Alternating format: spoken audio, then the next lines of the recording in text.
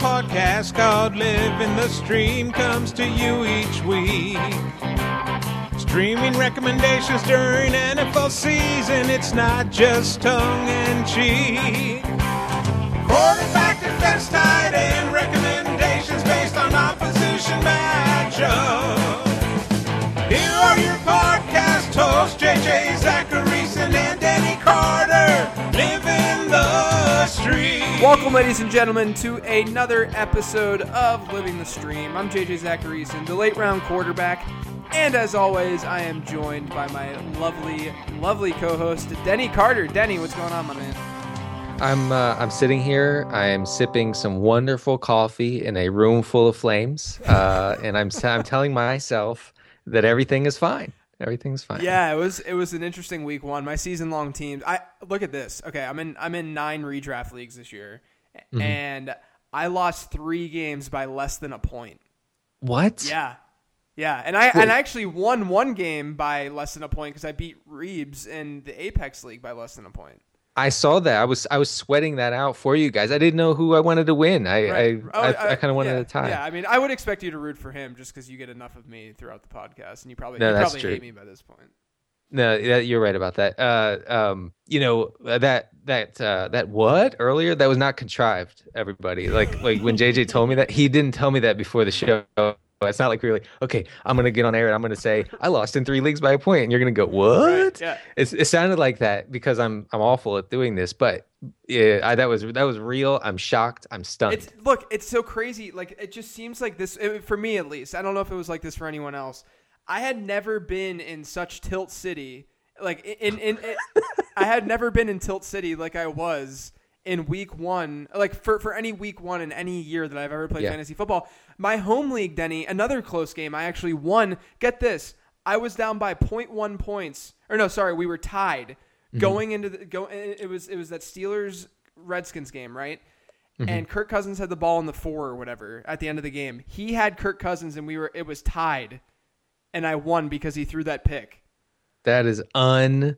It was just the most insane ending to all these games. Like, I lost the game because D'Angelo scored that touchdown at the end. Like, it just like it was crazy. The whole week was just kind of it was bizarre because I felt like a lot of it was chalky on one point, on one end, and then the other. I mean, DFS players probably cash games did not seem attractive last week, but I think that it ended up being a nice chalky week for cash game players.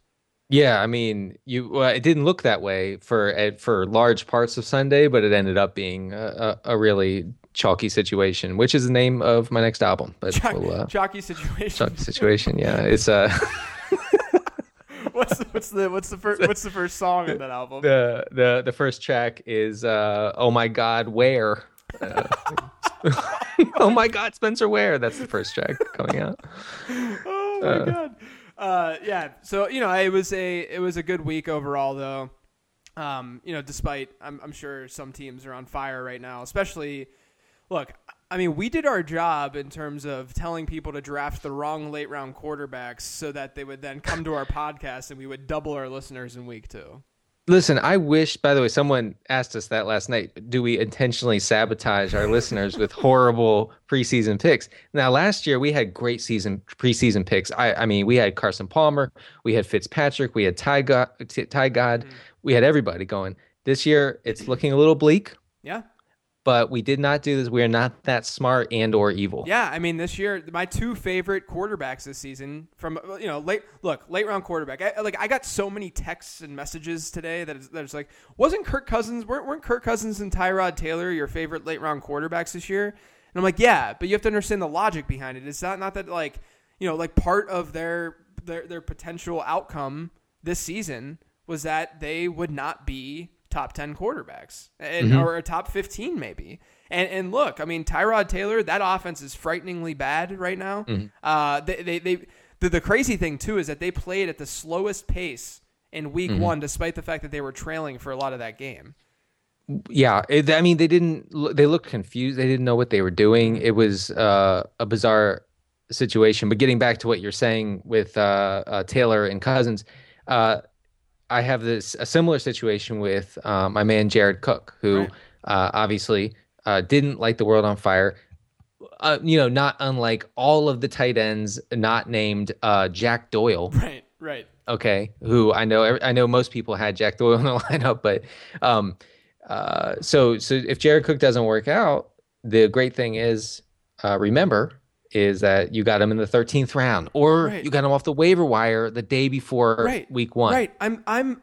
I even told this I was on Chris Harris's podcast earlier today doing the waiver wire episode, and I told him this podcast, Denny, we use to vent. We use it to vent. And look, let's be honest here. When we're recommending late round everything, okay, there are going to be many picks that we miss. There's going to be early picks that we miss, let alone late picks, which they're going late for a reason. So we're going to whiff a lot. And the fact that like we had people, like I had people talking about Jesse James being a whiff this past week. What? And he without scoring a touchdown, he was tight end 16 in PPR leagues, which off the waiver wire without scoring a touchdown, you have to be close to thrilled about. I mean, that's a good performance for a tight end. Wait, he caught 5 balls for 31 yards. I mean, I know that's not fantastic, but it was, let's see, who was tight end 16? It was better than Antonio Gates. Right. I mean, there were tight ends that you started that were worse off than what Jesse James was this past week. It was better than Martellus Bennett and Kobe Fleener and Jared Cook. Right. Come on. Right. So I think that's just, always put it in perspective. To be honest, Denny, look, your teams might have sucked. My teams might have sucked. Some of our teams, whatever. I don't care. What matters is what happened this week, Denny, can only be said through song. Jesus, take the wheel, take it from my hands. Alex Smith, baby. Oh man. I mean, I was tilting so hard watching that game on Sunday because I had him in most leagues, not in our LTS league, but in Apex, in another league, in a Dynasty league. I had him going, and he had 2 points at halftime? Something like that. And then he just got, I mean, he was the savior. Well, this is what happens though when you give Jesus volume, as it says in 1 John 7 verse 9, then he succeeds. Look, he saves your soul. Before we go on, we're gonna get hate mail for that. I'm sorry. Look. Look. We know we're not trying to be rough to religion. No, and I would say that I feel privileged to do this as someone who went through Baptist high school. So I get to have a. Yeah, you know what? I get to have a little jab here and there if I want. Yes. So, but yeah, no, you're right. We will get some hate for that. Yeah, I mean the more closed-minded folks probably don't listen to us anyway because we call a quarterback in the NFL Jesus. Well, and also I would say if you're closed-minded, you also just want to hear someone say, you get Andrew Luck in the first and log out. So, But by the way, we've seen this before with Alex, right? We've seen this in that Colts playoff game, that amazing playoff game against the Colts, where the Chiefs got down big, and did the Chiefs get down big or someone got down big? Anyway, he went berserk with 40 throws. We saw it once last year against someone on the road. So I think that would be awesome if he got some opportunity like that. Well, yeah, and the secondary looked like crap. I mean, it's an inexperienced secondary. Marcus Peters gets all this love just because he gets picks all the time, but he's not great. I mean, the secondary is not great, and then Justin Houston not being on that line. I mean, it's a defense now that you can target where there could be more negative game scripts, which is what a lot of, what I at least thought going into the season, that Kansas City was going to just see more volume in general in that passing offense. So Alex Smith, Denny, 28.02 fantasy points this week. He was the QB3, I believe. One other guy that we said you could stream also at the quarterback position was Brock Osweiler, who put up 16.64 points against a bad Chicago secondary and a banged-up Chicago secondary. It's a fine performance for week 1 off the waiver wire for Brock. And then a deeper play that we threw out there was Joe Flacco, who put up 12.02 points and probably one of the most boring games outside of that Monday night game in that week 1 slate. But part of the reason that if you did play Joe Flacco or if you own Joe Flacco, we'll get to that in a second. So No huge surprises there. I would say overall quarterback was pretty successful this week. Yeah, I mean, especially considering there were such flameouts at the position. We talked about Cousins and Tyrod being among the bottom 7. Yeah. You had Dak Prescott, who I think was universally liked. He scored 10 points on 45 throws. Yeah, dude, that Giants defense, at least the corners and the line, which is the way you win in the NFL, that I think it's going to be a much better defense than what folks think. Yeah, that's unfortunate. That's unfortunate for everyone involved, including OBJ, including Eli. I'm not looking forward to that defense being decent. Yeah, true. At the tight end position, already mentioned Jesse James, tight end 16. And then our boy Vance McDonald ended up scoring a touchdown to save his day. He ended up with 9.4 fantasy points, which was a top 13. He was tight end 13, which is fine. It's very good. This is fine. This is fine. The thing with McDonald, that was the worst possible scenario for him, I think. Yeah. A game in which the Niners get out to a big lead and don't really have to force the ball at all. I don't think we're going to see that very often. And that starts this week where the Niners are 13.5 point underdog. Yeah, they're going to get destroyed by Carolina. Right. Yeah. Right. So he's going to see more than 2 targets this week, thank God. And I think that we'll start to see that happen more and more as the Niners show that they're probably not as the world beaters that they look like. Right. We mentioned a good bit of defenses last week, 4 of them that I had on my sheet at least. One of the main ones was Tennessee. They only scored 4 fantasy points. They were a lower third defensive streamer or defensive play rather. But really, it's kind of BS because they didn't give up a single offensive touchdown. Right. No, it was all going well. It was all going fine and swimmingly, and then they had some sort of ridiculous pooch kick to Cordarrelle Patterson in the third quarter, and he returned it to like the other 20-yard line, and then the Vikings just went from there and didn't make any huge mistakes, and then just waited for the Titans to implode like they always do. So yeah, that was a situation where the Titans defense could not survive its offense. Right. So the Titans defense, it didn't sink you, hopefully, depending on your scoring in your league. The other 3 defenses that we talked about, one of them being the Vikings that you might have played in a shallower league, they obviously killed it with 2 defensive touchdowns. They had 21 points. I believe they were the top defense of the week. You also had the Eagles, which were our chalky play, had 11 against that really, really bad Browns offense with RG3 running the show. And then the other defense we talked about, Denny, was the 49ers defense at home against St. Louis, and we know that they pitched a shutout. They had 16 points. Didn't necessarily get like massive sacks and turnovers or anything, but they were dominant against that Rams offense. I mean, just completely dominant.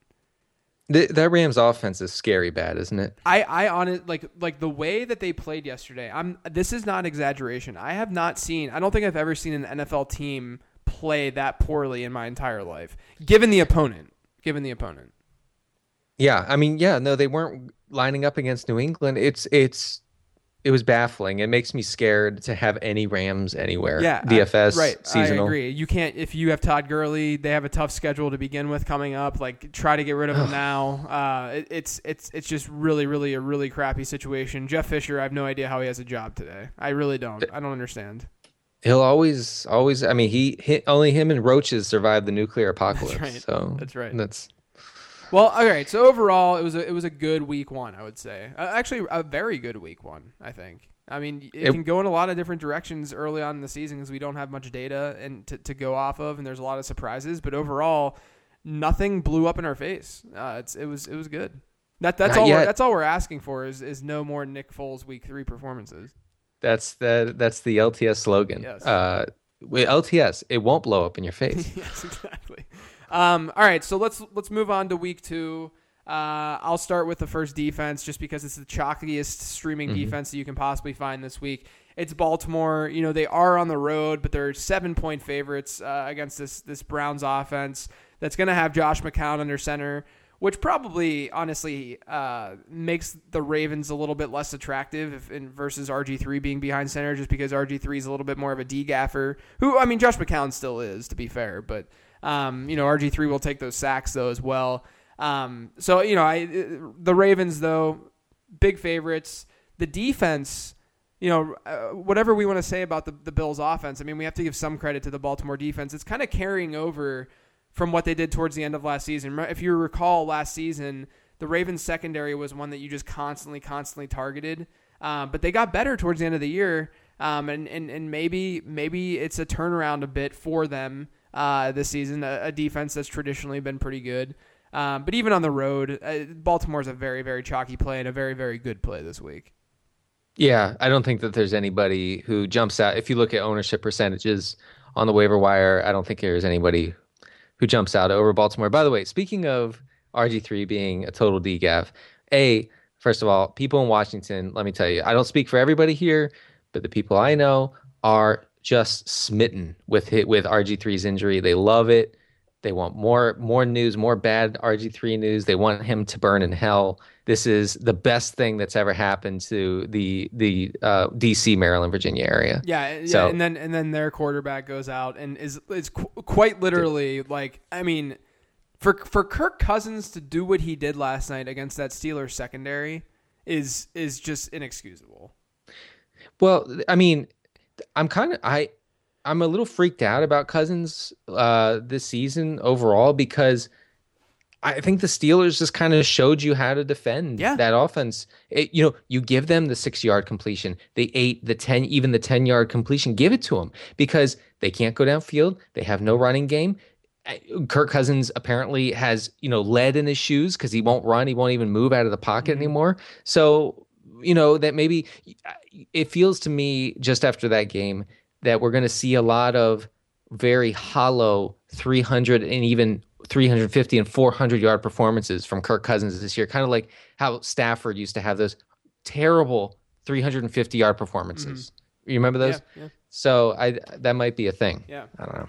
All right, Denny, give us. There's 2 more defensive streamers that we have to talk about. We're giving a lot of picks this week just because we want to fill you guys with some goodness. Yeah, I mean, look at the people are tilting. They need options. Right. I'm tilting too. Let me tell you. I'll be perfectly honest. So Detroit is my pick. In fact, I might like Detroit almost as much as Baltimore because they're home. They're pretty comfortable favorites right now. They're playing a team called the Titans, who I don't know. Listen, what if I told you? Has anybody considered this? What if the Titans are bad? Yeah, I mean, look, they really aren't good. I mean, what if they're bad? I mean, it's really look. Sean Hill. The one thing to take away from that Minnesota game and the Titans defense, and I know that this isn't really you're talking more about the offense as well, but like Sean Hill didn't put up numbers necessarily, but his net expected points metrics were actually not bad. Which shows that he was, he's not putting up the fantasy numbers necessarily, but he was a very strong. He played very well. And then I looked at, Greg Rosenthal sent out a tweet earlier today. He's going to watch the film and grind the film. He said the same thing, so it's matching with what these advanced metrics are saying. So, the fact that Sean Hill's doing that against his defense is something. Right. So, the thought is that Detroit, just like Minnesota, will grab a lead. I don't know if it'll be via many defensive touchdowns or what, but then that'll put the Titans in a position where they can't do what they want to do, which I guess is run it 40 times a game. And I was looking at Marcus Mariota, who, I may have said last year that he is the future GOAT. I may have jumped you won't believe this, but I may have jumped the gun. Never. I never jumped the gun. This time I think I may have. So Mariota has 11 interceptions in 13 career games. That's not like eye popping. It's not great either. He has a 62% completion rate in those 13 games. And, that's something that I've always looked for in a streaming defense is a quarterback who has a completion rate around 60% and who might be forced to throw. So that's what we have here. It all comes together. I think, the Titans gave up the most fantasy points per game to defenses last year. They come right out and they give 21 to the Vikings in Tennessee. It's not looking good for them, and I think that we can just throw out a defense against them and trust the process. Yeah, and the other thing too, I think the Lions are going to be able to stop the run better than stop the pass, and that's a perfect matchup for this particular one, simply because we know that Tennessee wants to run the football. Mm-hmm. Exactly. All right, Denny, last one. Let's hear it. It's the Bears. The Bears. Which I think both of us, though, see the Bears as more of a secondary option to these other two defenses. I do. Yeah. I do. I mean, look, Carson Wentz looked fine. He looked fine, but look, last week? Why is everyone overlooking the fact that he just played Cleveland? Yeah. Right? Like it's crazy to me that it's just being this I get it. Like, it's exciting, it's great, but like, guys, Cleveland is horrible. Their defense is horrible. Mm-hmm. And so the Bears they're at home against, they're at home against a rookie quarterback in his first road game. And from what I understand, just on Twitter, reading a couple things here and there, the people who understand quarterback play, who grind that tape, this is the second grinding tape reference we've had in this show, which is a little weird. It's freaking me out a little bit. We're off brand. This is not a drill.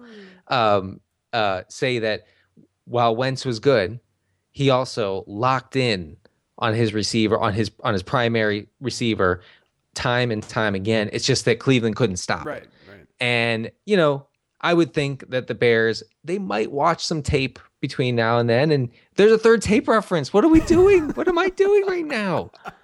Oh my God! We gotta just delete the show now. Yeah, seriously. Anyway, I think it's a setup for for the Bears to have a pretty solid floor here. Yeah, I don't disagree there at all. I think that they're a strong play. So let's move on to quarterback. The first one, again, super chalky, ties directly to the reason we love the Baltimore defense is because we think that the Baltimore offense is going to be able to get ahead in this game. It's Joe Flacco. Like I said, pretty easily the top streamer of the week, I think, at least. He didn't look great in week 1, but Buffalo's secondary is also pretty strong overall personnel-wise. We just saw, like I said, Carson Wentz just tore up Cleveland, regardless of what, him staring down receivers or it doesn't matter. The outcome was that he destroyed Cleveland's secondary. The Ravens are big 7-point favorites, have a relatively high 25-point team total, which is great. And not only that, the thing with Joe Flacco, Denny, is that after this week, he gets Jacksonville and Oakland. And I mentioned this last week as well on the show. He gets Jacksonville and Oakland, both games which could turn into somewhat shootouts. If we look at this Baltimore team, they are Mark Trestman likes to throw the football, and there is no running game in this Baltimore backfield right now. So it wouldn't surprise me at all if the Jacksonville and Oakland games at least have totals from Vegas at like around 46 or 47. Mm-hmm. And if you have that, then that's good news for your quarterback. So I actually think Flacco's not just the best streamer this week, but I think he's going to be on this show the next 2 weeks unless he gets hurt or something. Yeah, I think that if you're in a league where people are for some reason hoarding quarterbacks or maybe a 14-team league, I think now is the time to secure Flacco and just ride it out. Yeah, or transaction limit leagues where folks always get angry at us because I can't stream in my league settings. So that's the story of. By the way, speaking of Flacco, are you mentally prepared for Mike Wallace to go ham against your Steelers? Oh my gosh, Denny! Because that's happening. Denny, dude, Denny. No, seriously, you're in that way. I'm benching Antonio Brown. I'm plugging in Mike Wallace. He probably will. It's gonna be the most narrative street game imaginable. It's gonna be so good. It is. He's gonna get 15 targets. Oh, it's just ridiculous. Before we get into, we have two deeper plays. I'm gonna get into the other kind of just normal play. I think you can go back to Brock Osweiler this week. I mean, we saw last week, as I mentioned earlier, that Kansas City secondary that's inexperienced without Justin Houston then up in the front seven. They're not putting as much pressure on the quarterback. We actually saw the San Diego offensive line dominate the Kansas City defensive line throughout that game. If Keenan Allen did not go down, San Diego would have won that game. I mean, there's no doubt in my mind. I mean, they were a completely different team when Keenan Allen went out. Which, by the way, rest in peace. Oh. Like it's so sad. And not only that, Denny, look, you know that I already was okay, let me just aside really quick. Okay. Because everyone knows who listens to this podcast that I was drafting that team for the LTS league while I was hosting the podcast and trying to bring people in and stuff. And like, it was chaotic. And I made the mistake of drafting Torrey Smith above Willie Snead when I immediately after said I wish I would have taken Willie Snead, but I didn't realize that he was so low on ESPN's list. And then obviously in week 1, not only does Willie Snead go off, and I didn't start Torrey Smith, but not only does Willie Snead go off, but I lose Keenan Allen in that league. Just rough. Just such a bad beat. That is unbelievably rough. By the way, Torrey Smith, not a thing, right? Not happening. Look, I think that the game plan made sense where they're going to attack the slot, maybe use Vance a little bit against that particular defense. I want to see what happens in a super negative script. This next week's matchup against Carolina actually suits him well against those young corners, those rookie corners that Carolina has. So I'm not saying, I don't like Torrey Smith by any means. And I look, the last month of in August, after I wrote like an article on some of my favorite value plays and I had Torrey Smith in there, like literally a day or two after, I'm like, no, Torrey Smith is going to be awful this year. Yeah, I think that's definitely in the range of outcomes. And by the way, just backtracking for a second, getting back to Keenan Allen. So I love week 1 victory laps. I think that you do too. Oh yeah. I mean, because look at what is more deserved than just going around the circle, waving your flag, saying "I told you so." Okay, so here's my favorite one so far is the Keenan Allen victory lap. Yeah, the most ridiculous one, easily. Yeah, so this one goes, and maybe I'm wrong here, but I think it goes, I told you Keenan Allen was injury prone, and that's why I never drafted him. I win, right? So my request, okay, so good for you. You don't have any Keenan Allen. Good for you. My request to that person doing the victory lapping would be this. Tell me, just let me know the next fantasy relevant player who will go down to a non-contact injury, because obviously you have inside information. Right, I want to know. Like Joe, I want to know. Yeah, just slow R&B there. Give me that information. So just email it to me and we'll be good to go. So it's a good victory lap as long as you know. It's just amazing to me too. Keenan Allen was destroying them. What are you guys talking about? Like, how are you taking a victory lap about Keenan Allen right now? It's crazy. Oh my God, it drove me. I was actually mad online for like 24 hours. It was so stupid. Look, the only time, we've talked about this before, the only time that I try to ever take victory laps is when I'm so over the top exaggerating about it. Like calling Marvin Jones the greatest wide receiver on the planet or something like that. Like not saying, like, because that's the way it should be, because fantasy football is supposed to be fun. And it's not supposed to be about taking victory laps when someone freaking tears his ACL and is out for the year. It's awful, right? Right. It's terrible. That's awful. That would be like we take shots about, Teddy Bridgewater and this and that, but we would never say, I told you Teddy Bridgewater's bad, his leg fell off. Right. It's like, we would never say that. Teddy Bridgewater just went through an insanely traumatic event in his life to the point where, like, you have to feel for the man, regardless of his position, regardless of the amount of money he makes, regardless of any of that. It's a horrible, horrible thing that happened to Teddy Bridgewater. And to sit here and because people hit us up and they're like, "Oh, are you going to talk shit on Teddy Bridgewater now?" It's like, what do you think? Who do you think we are? It makes me think people think we're terrible people. Right. It's crazy. Like, Denny has children, guys. Like, it's crazy. Oh, anyway, man. All right, I'm going to move on to Brock Osweiler again. So, okay. Look, the Kansas City secondary can be beat, as we saw last week. You look at Vegas, the Texans are 2.5-point favorites at home, which I think is a favorable thing for Osweiler. And look, I mean, like, Will Fuller looked amazing in week 1. Will Fuller is going to be a thing this year. You combine that with DeAndre Hopkins on the other side. You have Lamar Miller, who was a freaking workhorse in that week 1 game. The offense looks like it's going to be at least an average one this year, not a bottom half one. But so I think it all just comes together as Osweiler's a fine safety. I think that he could just replicate what he did last week. Right. Yeah. I mean, you get 15, 16 points out of them. Yeah.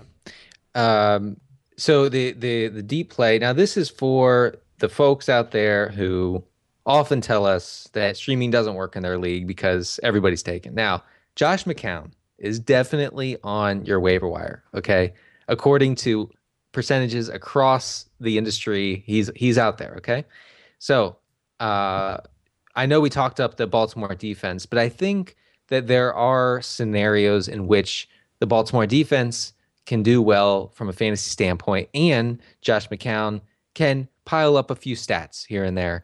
Last year against the Ravens, you might remember, I think we may have mentioned him on that show the preceding week.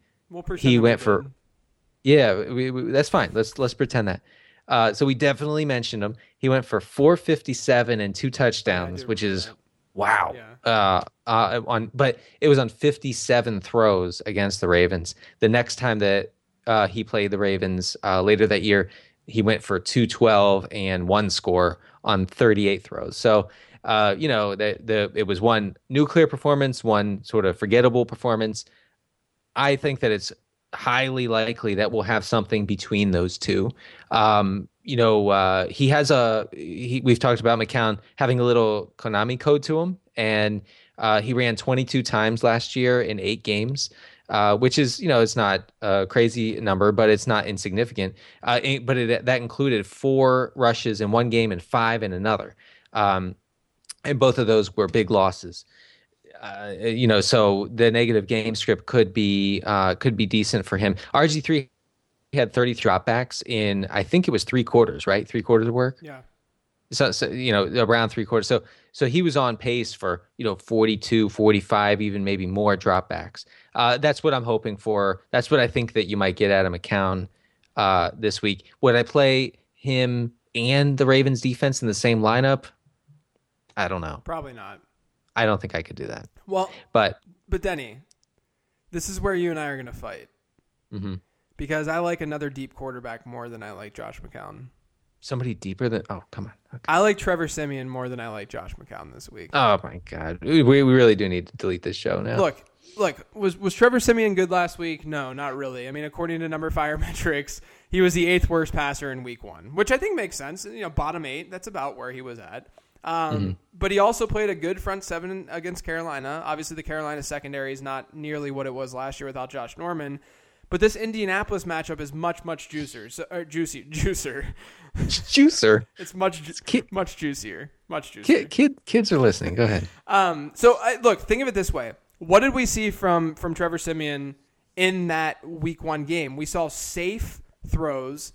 His one pick was that horrible down the sidelines back foot throw. The other pick was a deflection. It's a good defensive line. That can happen to any quarterback. And that's exactly what Detroit's offense does and did this past week. Matthew Stafford in week 1 against the same Indianapolis defense that Trevor Siemian's going to see. Matthew Stafford's ADOT was like 5.5 yards in week 1, maybe even less. I don't remember the exact number. He only threw, Matthew Stafford only threw incomplete passes to Marvin Jones. Did you know that? Matthew Stafford was 27 of 27 to every non-Marvin Jones wide receiver / tight end / running back last week. Wait, is that a real stat? Yes, it's a real stat. He didn't throw a single incomplete pass to anyone outside of Marvin Jones.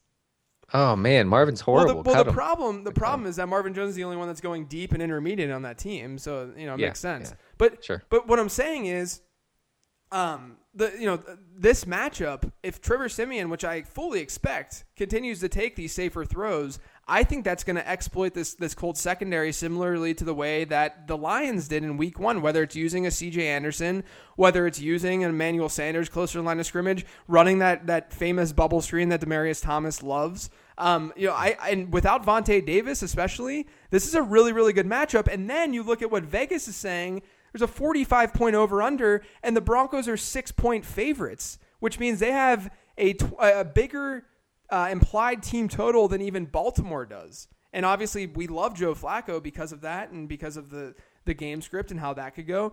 I think Trevor Siemian in deeper leagues, look, I'm going to say that he puts up a QB 12 performance this week. Exactly, QB 12. I want to fight with you because I think Siemian kind of unprotected out on his own on a worse team. I think he is exploited to within an inch of his life, and he's not fantasy relevant at all. But this is the one scenario where I think you're right, where I think that he can be okay from a fantasy standpoint. At home against his team with the, hopefully a positive game script. If we're talking about, actually using him this week, he is a boring quarterback. Yes. For a boring ass team. Yes. And and so I think you may be on, as much as I hate to admit it, because I think he is horrible. I think you may be onto something. All right, we'll see what happens. All right, let's go into the tight end position. Denny, there's two guys that you want to talk about, two guys that I'm going to talk about. Why don't you talk about? Look, we gotta resurrect them, right? This feels like a retro episode. It does. And look, if you guys go back and listen to our 100th episode, and I put that montage together, I threw together a portion of you saying this guy and talking about using him in a week, and that was probably in like 2008. 2008. Yeah. No, it was definitely 2012 though. Right. Yeah. Dennis Pitta. I have not said his name on this air in at least 3 years, except for to mock myself. For those of you who don't know, just real quick, I dedicated a lot of ink to Dennis Pitta in the off season after the 2012 season. No one's written more about Dennis Pitta than Denny. And I feel like I had a lot of good points. People were like, "Oh, yeah, this, what? Pitta could be this guy, top 5 guy, this, that, boom, boom, boom." And then his hip went, boom, in training camp. And I remember I was in New York City for some reason, for a wedding with my wife, and we were walking the streets, and we stopped for a second, and I decided to check Twitter, and my mentions were apocalyptic. Because the Ravens had said Pitt is done for the year, shattered hip. It's as bad as if you were in a major car accident, this and that. And so I was devastated. I had dedicated all this time. And so I'm hurt. Okay. Still today, I'm still a little bit hurt over this, but I'm very happy for him and for us that we get to maybe use him again. Pitta in week 1 played 78% of the Ravens snaps, which, I mean, I could not have guessed that. Could you? No. Coming into it, I mean, Never. You have Crockett Gilmore, you have Max Williams. So that was a very muddled tight end situation. He ran 29 pass routes, which is a very healthy number, especially for such a slow-paced game with few plays. Between the Bills and the Ravens, he saw 4 targets. He caught 3 of them for 39 yards.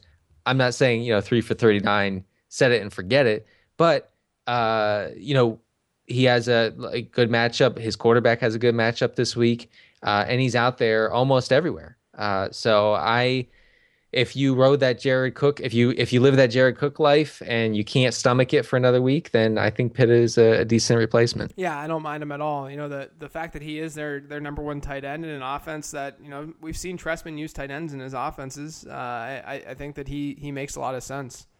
Yeah, and the Browns, by the way, last week gave up 7 receptions for a very nice 69 yards to the Eagles tight ends. Nice. Before I get into like my more pure streamer, I want to mention Eric Ebron. He's owned in a little less than half of leagues, according to ESPN leagues. But he was on the field for 92% of the team snaps this past week, which is great news because he was coming in with an injury. He's the de facto red zone threat in that offense for the most part. I know Marvin Jones is on one side, decent red zone threat. At least that's what the rate stats say. But Eric Ebron ended up scoring a touchdown last week, saw 5 targets in an offense that looked really good. I think Eric Ebron has top 10 upside this year. I think that he showed that he has top 10 upside. So if he's out there, I think he's your go-to target I think you would agree too, Denny. Yeah, well, I mean, look at that Lions pass game obviously is going to live and die with those short passes. And so in that case, you want whoever's playing tight end, pretty much. You want whoever's catching passes out of the backfield, Riddick mostly, and then the tight end, whoever that may be. So Ebron's great, yeah. All right, do you want to give your last tight end reco? Reco. I hated that. I hated when I lived the corporate life and everyone used to say Recco all the time. Really? I've never heard Recco. Yeah, it was stupid. Oh man.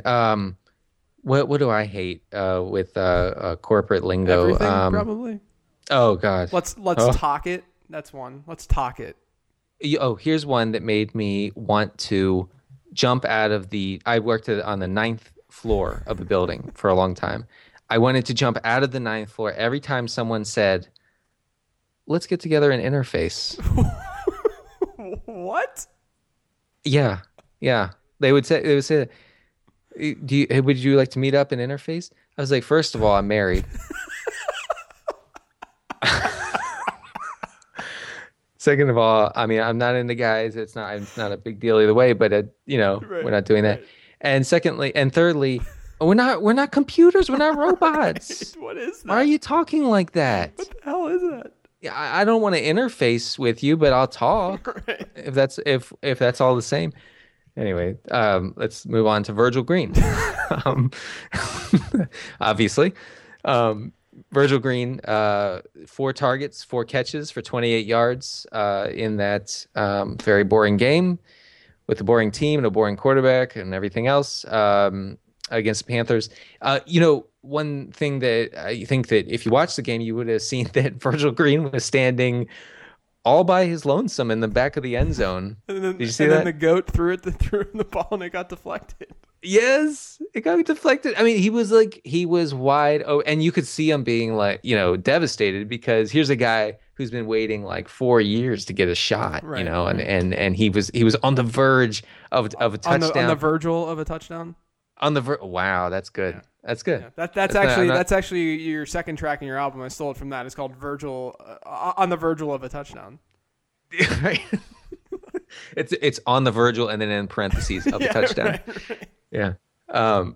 So Virgil Green is obviously a great red zone threat, and if you believe that the Broncos will hit somewhere around their implied total, then you have to think that he has a chance to score one. Yeah, I totally like that. All right, my last tight end recommendation is the same one that I gave last week, but I like him even more this week, even after seeing what he did last week. It's Jesse James. There's a lot of reasons I like it. Number one, Denny. Last season, the Steelers played the Bengals twice in the regular season. Okay, Mm-hmm. Heath Miller, both games had 10 receptions in both of those games. Okay, That's the number one thing to like. Wow. Number two thing to like, Denny's giving me this stank face right now. It's just the most ridiculous thing he's ever heard in his life. No, I don't. It seems like a stat I would remember. I feel like you're making this up. It's real. It's a real thing. Look, in week 1, Quincy Enunwa for the Jets, he ended with 7 catches on 8 targets for 54 yards and a touchdown. Right. He played the majority of his snaps, 63% of his snaps, from the slot. Eric Decker also played the slot. He also scored a touchdown. The reason for that is because Darqueze Dennard, their third corner, their slot corner, was out, which means they exploited that part of the field.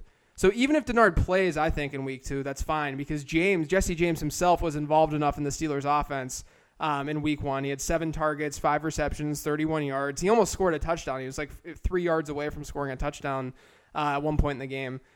So I think just, if Dennard's out, that's phenomenal news for both Eli. Like Eli Rogers is probably going to eat again this week, but also Jesse James, who I think is going to be just a de facto red zone threat. Obviously, Ben looked his way against the Bengals last season. I think that he's in a fantastic, fantastic spot this week. I'm in total agreement. Sweet.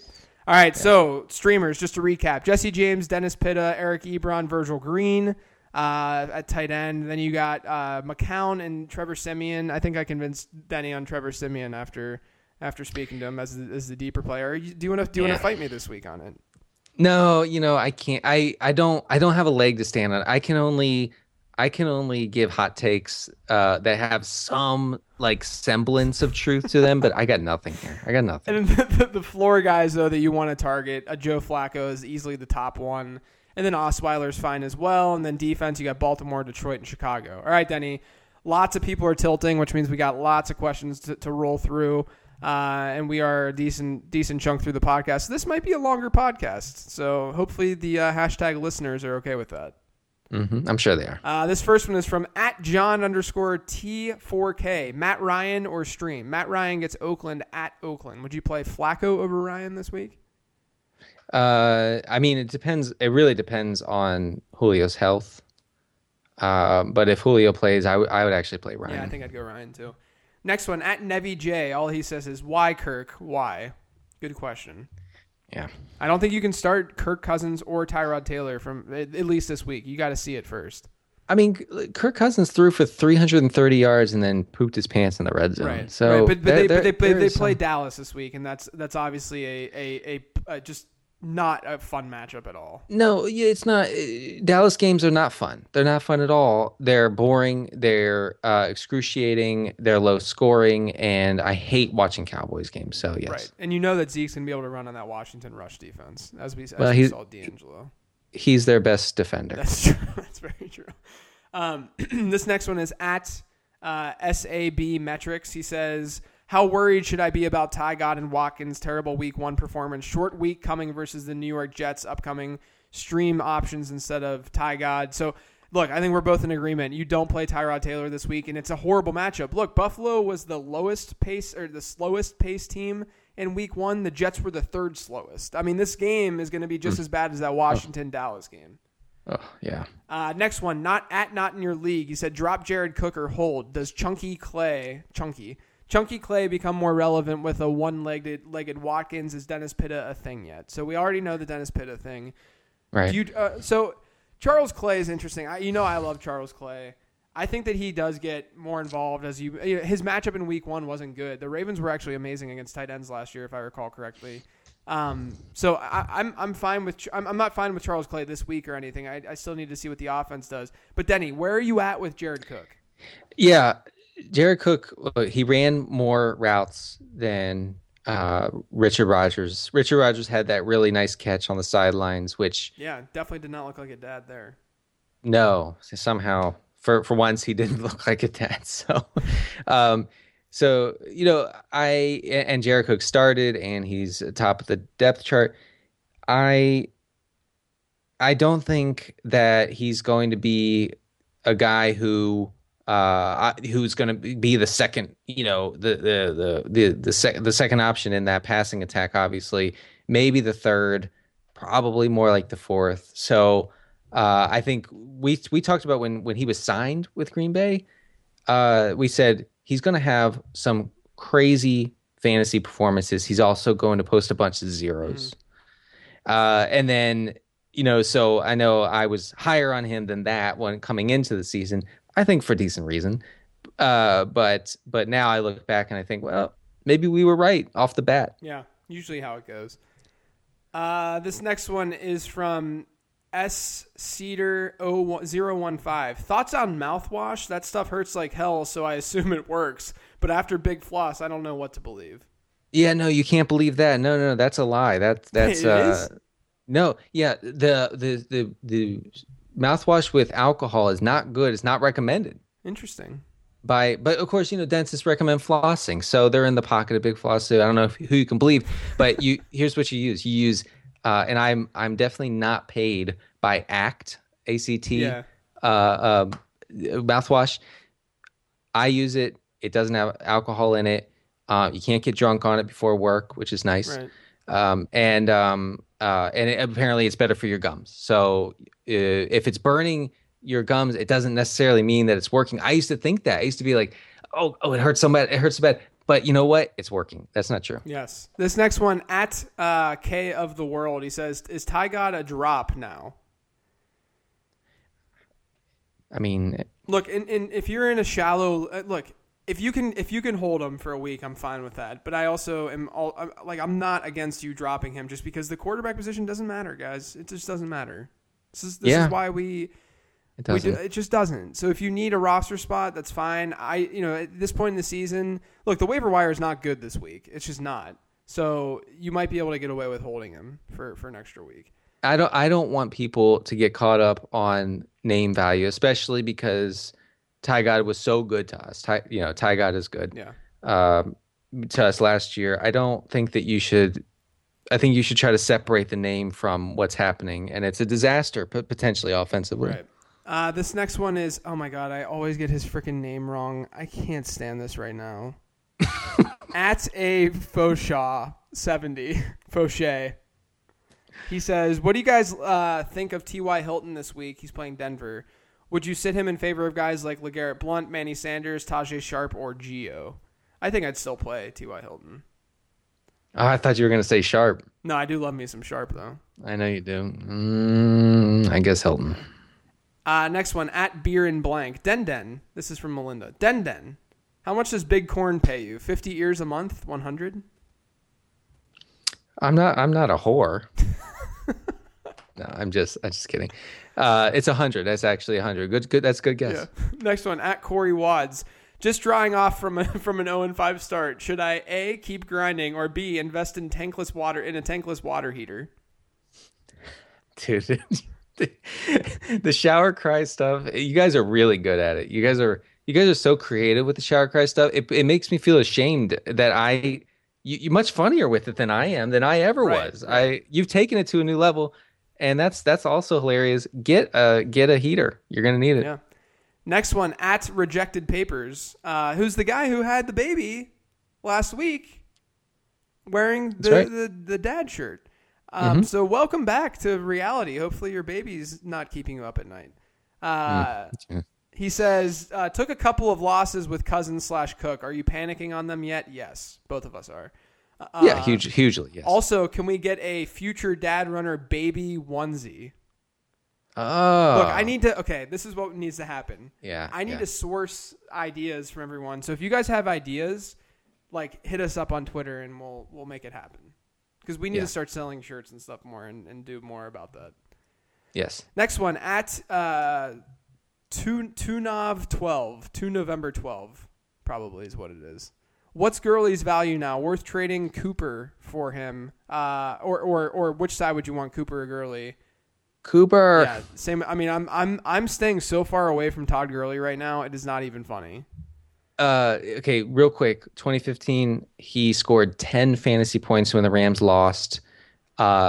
He scored 5 fantasy points on 18 touches against the 49ers last night or Monday night. So it's not looking good. I would take Macklin. Woo, man. Yeah, man. I would do it. I don't know if I'm there yet, but I get it. I get the logic. This next one is at Hattrick2323. If you were Joe Flacco, would you roster Justin Tucker on your fantasy team? Is streaming kickers a thing? Streaming kickers definitely a thing. So I mean, I'm going to take this question as, if you own Joe Flacco, would you play Justin Tucker? I'm always torn about that because the thought that I have, which you probably have the same thought, is, if Tucker has a big game, then likely Flacco doesn't. Right, I agree. And there's always going to be plenty of kicker options that you don't have to force yourself to use that kicker. Mm-hmm. I agree. It's definitely good game theory right there. Next one, at Seawalk_84. Stafford, Palmer, Carr, or live the stream. So Stafford gets Tennessee. Great matchup. You definitely are not living the stream here. No. Stafford gets Tennessee. Palmer, who's Arizona play? Tampa. Tampa, another good matchup. Carr against Atlanta. I think they're all at home too. Yes. I would probably go Stafford. I guess, yeah. Carr probably has the most upside though, because that has the most potential to be a shootout. Yeah, and the Falcons stink. They get no pressure on the quarterback. Guys just sit back there and pick them apart. Yeah. Next one, at BPV103. Drop the Vikings D for a streamer this week. Yes, they're playing Green Bay. So, yes. Yeah. Next one, at the Dylan Ryan. 10-team non-PPR can start 4 wide receivers, 0 RB, and my 6th wide receiver is Marvin Jones. Congratulations, because Marvin Jones is the GOAT, and he's the number 1. He's actually your number 1 wide receiver, and you just don't know it. Would you then, because Marvin Jones is 6th wide receiver, would you trade Julio for David Johnson? Who are his other receivers? Apparently, Marvin Jones is his sixth best. So, well, I mean, I'm saying no. I think you can get I get the logic behind it. I don't think that you need to do that. Could you? I mean, maybe package your wide receiver 2 and 4, right? Exactly. or something. That's what I would do. Go for those 2 for 1s. Go for the 2 for ones. Next one, at ALEDS77. He says, drop Jesse James for Dwayne Allen, full point PPR. Yeah, I would. Yeah, I would too. I love Jesse James, but Dwayne Allen is a monster. At James_Silva_ is Dwayne Allen a good start versus Denver, or go with one of your streamers? Yeah, Denver gave up a surprising number of receptions to tight ends last year. So Greg Olsen found his groove too in that game on Thursday. Yeah, it's like the one area that teams that teams can attack Denver, via the tight end rather than via the wide receiver.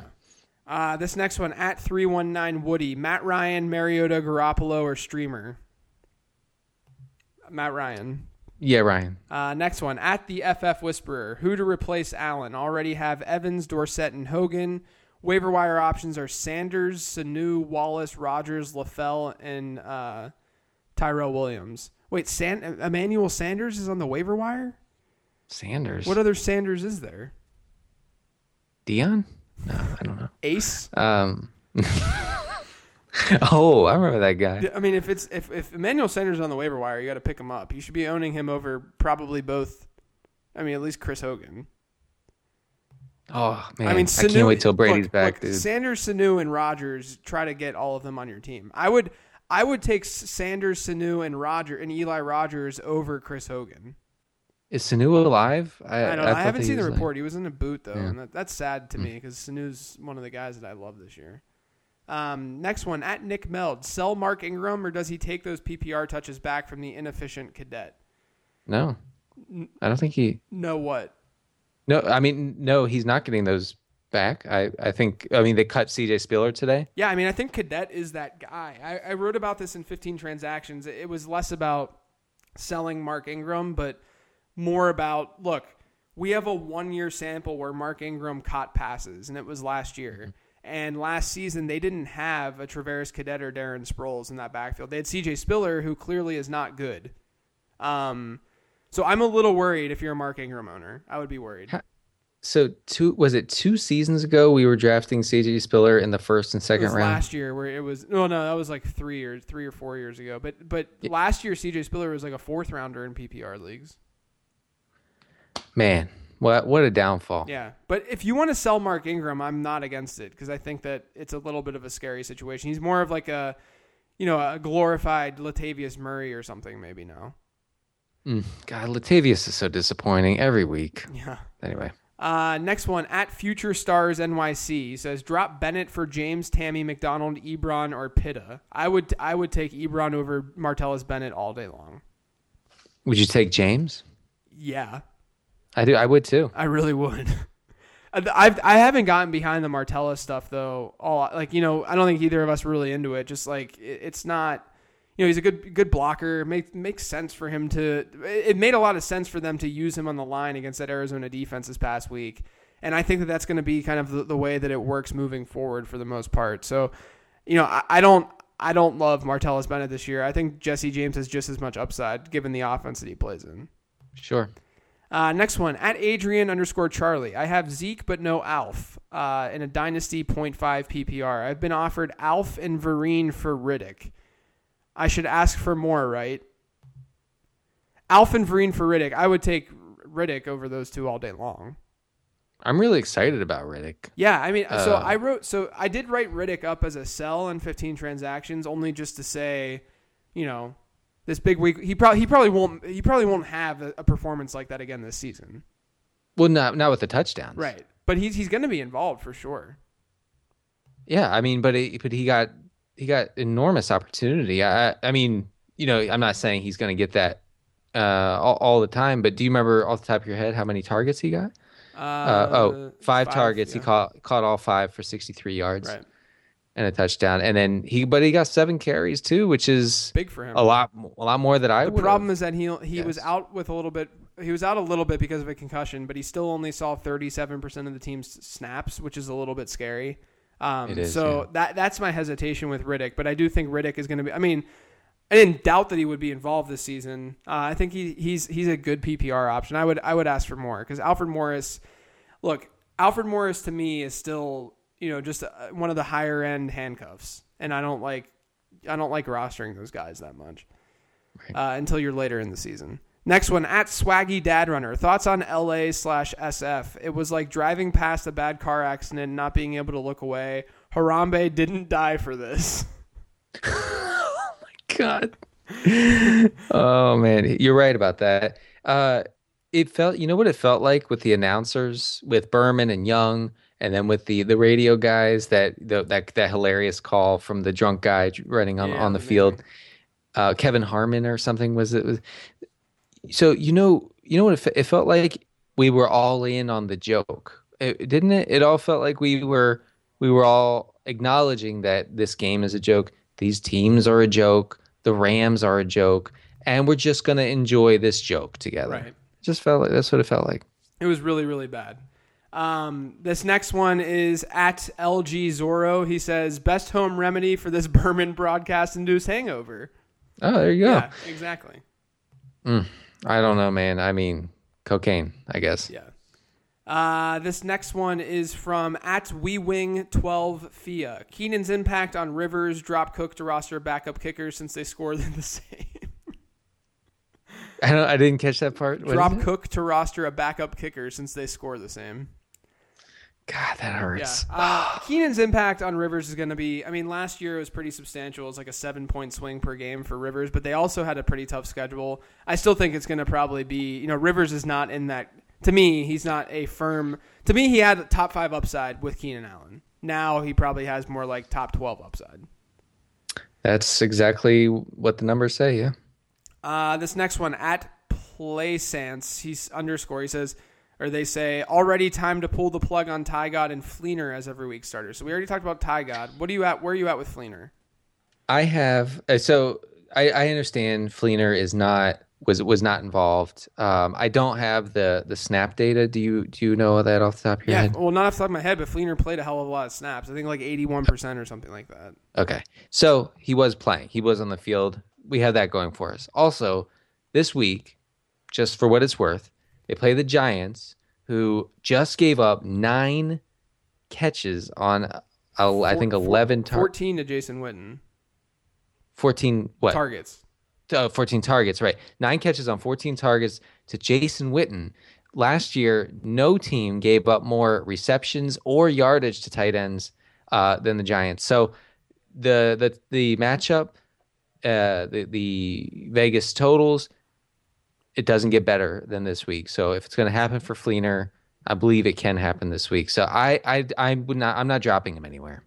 Yeah, I'm not dropping him either. And I also think, just a little tip, I think it's another Willie Snead week because of the way that you attack this Giants defense. If in 3 wide receiver sets, if he's in the slot, then he's going to just destroy the Giants. Next one, at bathroom_humor. Who would and wouldn't you burn a number 5 waiver priority for in PPR if you lost Keenan Allen? Tyrell Williams, Jeremy Curley, Eli Rogers. I would want Eli Rogers over there. Yeah, I think I would too. Eli Rogers should have a role in the offense regardless of what happens this year. Would you want Curley? He saw 11 targets last night. Yeah, I'm not. Again, I think that's just the way that you target that Rams defense. I'm not buying into that completely just yet. Okay. At Dwyer Snow, he says, as a Rams fan, will Giff Fisher be my only joy this season? Mm-hmm. Yeah. I mean, look, guys, I'm tired as hell right now because I went Giff crazy last night.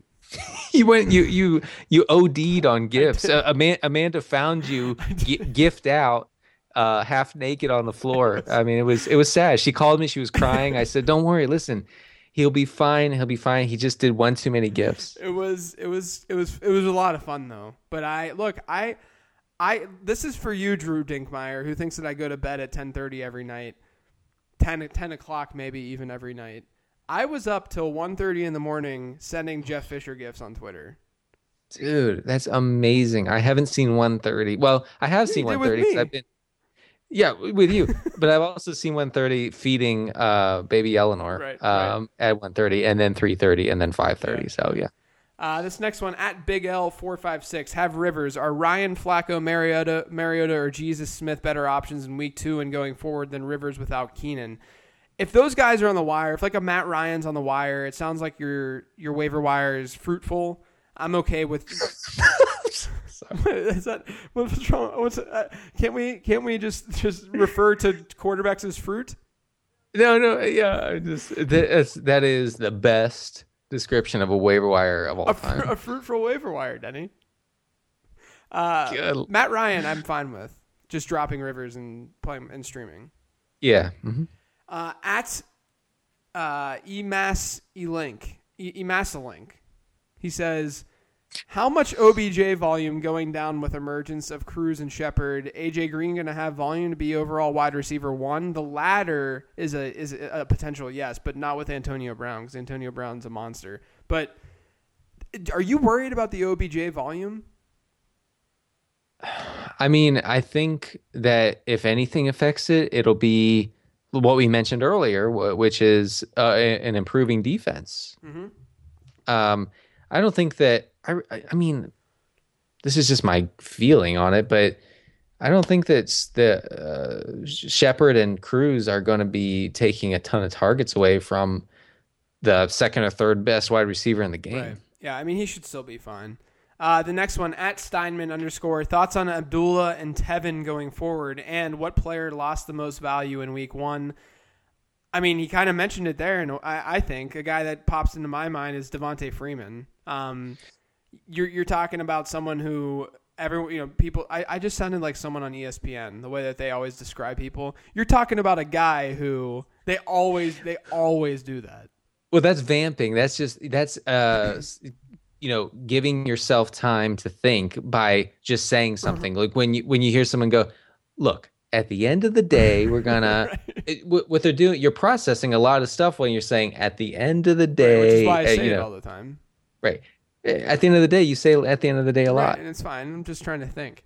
So yeah, but with Devontae Freeman, dude, I mean, he played like four more snaps than Tevin Coleman or something in week 1. Tevin Coleman, the scariest, the most frightening part is Tevin Coleman saw more targets than Devontae Freeman when that is Devontae Freeman's role, is to be that receiving back in the offense. I'm scared shitless of what's going to happen with Devontae Freeman moving forward. Pardon my French. Yes. I also am scared, fecal matterless too. Yes. At Joe, son of Joe. One more real question. Jesse James, a hold. Yes. He said he's so look, even Joe, who's in our fantasy leagues, he says snap count was lit, production was not. So that's what I'm saying. People don't think that Jesse James, like 5 receptions for 31 yards from a tight end, he just didn't find the end zone. That's fine. That's fine in a PPR format. He's not going to – I don't see Jesse James piling up 150 receiving yards. Right. Okay, that's not happening. It's just not going to happen, but he has probably 8 touchdown upside this year. Sure. Yeah. Next one, at Swimmer's Build. Eat a spoonful of nutmeg or watch another LA Rams primetime game. Oh, God, I'll stomach the nutmeg. Oh, definitely. I think that we should do that in video form and then not watch an LA Rams primetime game. We should. Yeah, we'll do that. We'll eat nutmeg. That'll go well. Next one, at Kenny _ITN. When are you guys going to replace Denny? Jeez. I mean, I'm having a decent show, and all of a sudden I get hit over the head. Next one, at Fitz _843. Is Snead a safe every week start? Right now? I mean, he's gonna go off again this week. I'm cool with him at least right now. Wow, you're very certain. I like Willie Snead this week. Look, Cole Beasley went ham too last week. He had 12 targets or 11 targets or something. Rest in peace, Des Bryant. He had a good run. Yeah. Next one, at Craig Oriah. He says, what week is acceptable to panic? I am pro panicking at all times. Look, I'm not. I said it earlier today. In my 15 transactions intro, I made the analogy of the way people view panicking in fantasy football is a lot like the way that I feel when I'm watching an Adam Sandler movie, a new Adam Sandler movie, where I'm sitting there and I'm watching it and I'm like, well, if people think that this is good, then I'm going to keep watching. And then it's just never good because every Adam Sandler movie is bad. It's like people are sitting here and they're saying, oh no, just wait, it's going to get better, it's going to be fine. You have to react at some point. Like there are some really bad Adam Sandler movies that I should have just turned off when I first started watching them. That's exactly I am all for this this scenario, and I mean we're talking about the dog in the room full of flames, Right. Where he says this is fine. I'm currently fine with the circumstances that are unfolding or whatever, and then he freaks out later in a subsequent cartoon. He freaks out. He says everything is not fine. Right. They're killing gorillas, in reference to Harambe, rest in peace. So. No, everything is not fine. This is a short season, okay? We're not playing fantasy baseball, thank the Lord Jesus. Hey, I love fantasy baseball. Oh, you're sick. Next one, at Oshkosh Jeff. Would you drop Ty Goat and ride Flacco for the next 3 weeks? Ideally, I'd like to keep Ty God, but if I have to, I'm fine with just living the stream. Look, if Sammy Watkins is really dinged up and can't run like a full complement of routes and can't stretch the field, then Ty God is not going to be fantasy relevant very much this year. Right. He also says, JJ, were you twerking along with Antonio Brown? Oh man, I would like to. Was that not one of the greatest touchdown celebrations you've ever seen though? I mean, I told you. I mean, I'm pregnant after watching it. Right. It was just crazy for you to see the Steelers' third best wide receiver do that in the end zone. Oh man, I'm glad you. You know what? I'm glad you come around. That you're finally seeing the light. Look, it goes Eli Rogers, Sammy Goats, and then Antonio's fine. He's fine. This next one is at AeroChamp3. Need recommendations for a lowest score possible wins without a player scoring 0 league. He said Enunwa blew up on me. That's so good. You want to hear the best play in those leagues? You ready for this? Yeah. Tavon Austin. Wait, what? What did he score? In the lowest score possible wins without a player scoring 0 league. If you're in a standard league, Tavon Austin had 12 targets and 13 yards, Denny. No. Yeah, he had 12 targets for 13 yards last night. I've never even considered that that's possible. You know that I looked it up, and I was tweeting about this earlier. I looked it up. Only 2 players since they started counting target data in 1992 have ever done that. And one of them, actually 2, they're both good. One of them was Carl Pickens in 1993. Good Bengals wideout. The other one, Calvin Johnson. What? Yeah. That's weird. 2009. It's crazy. I mean, if I have to hear one more time about if they just get Tavon in space, it's just no. We're done with that. He was a disastrous draft pick. And they're going to keep force feeding him because they're a bad team. One at Jared Chacon. He says, lost my matchup because I started Cook. Best way to recover: bubblegum ice cream, shotgun double IPAs, or Arby's? Here's what I would do. I would get super drunk, go to Arby's and eat, but don't eat, at a table. Take your roast beef sandwich, take your animal flesh into the bathroom stall and eat it there while crying. Can I say one thing though? One thing that really, really makes me mad is when people pinpoint. And look, Jared, you sound like you're a great guy. Your avatar, I can only see the little thumbnail, but I think it's like you and your wife or fiance, and she's like kissing you on the cheek, and it's super adorable. I'm sure you're a great guy. But just know this. One guy is not losing your fantasy matchup. You didn't lose your fantasy matchup because you started Jared Cook. You lost your fantasy matchup because you didn't score as many points as your opposing team, and your team probably has 9+ players on it. So just remember that.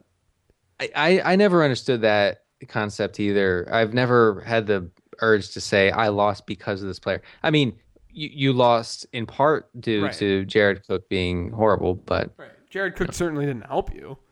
Mm-mm. Next one, there's 2 more. At @A_dot_0, would you start the Jets defense over the streamers this week? I thought that was a really good question.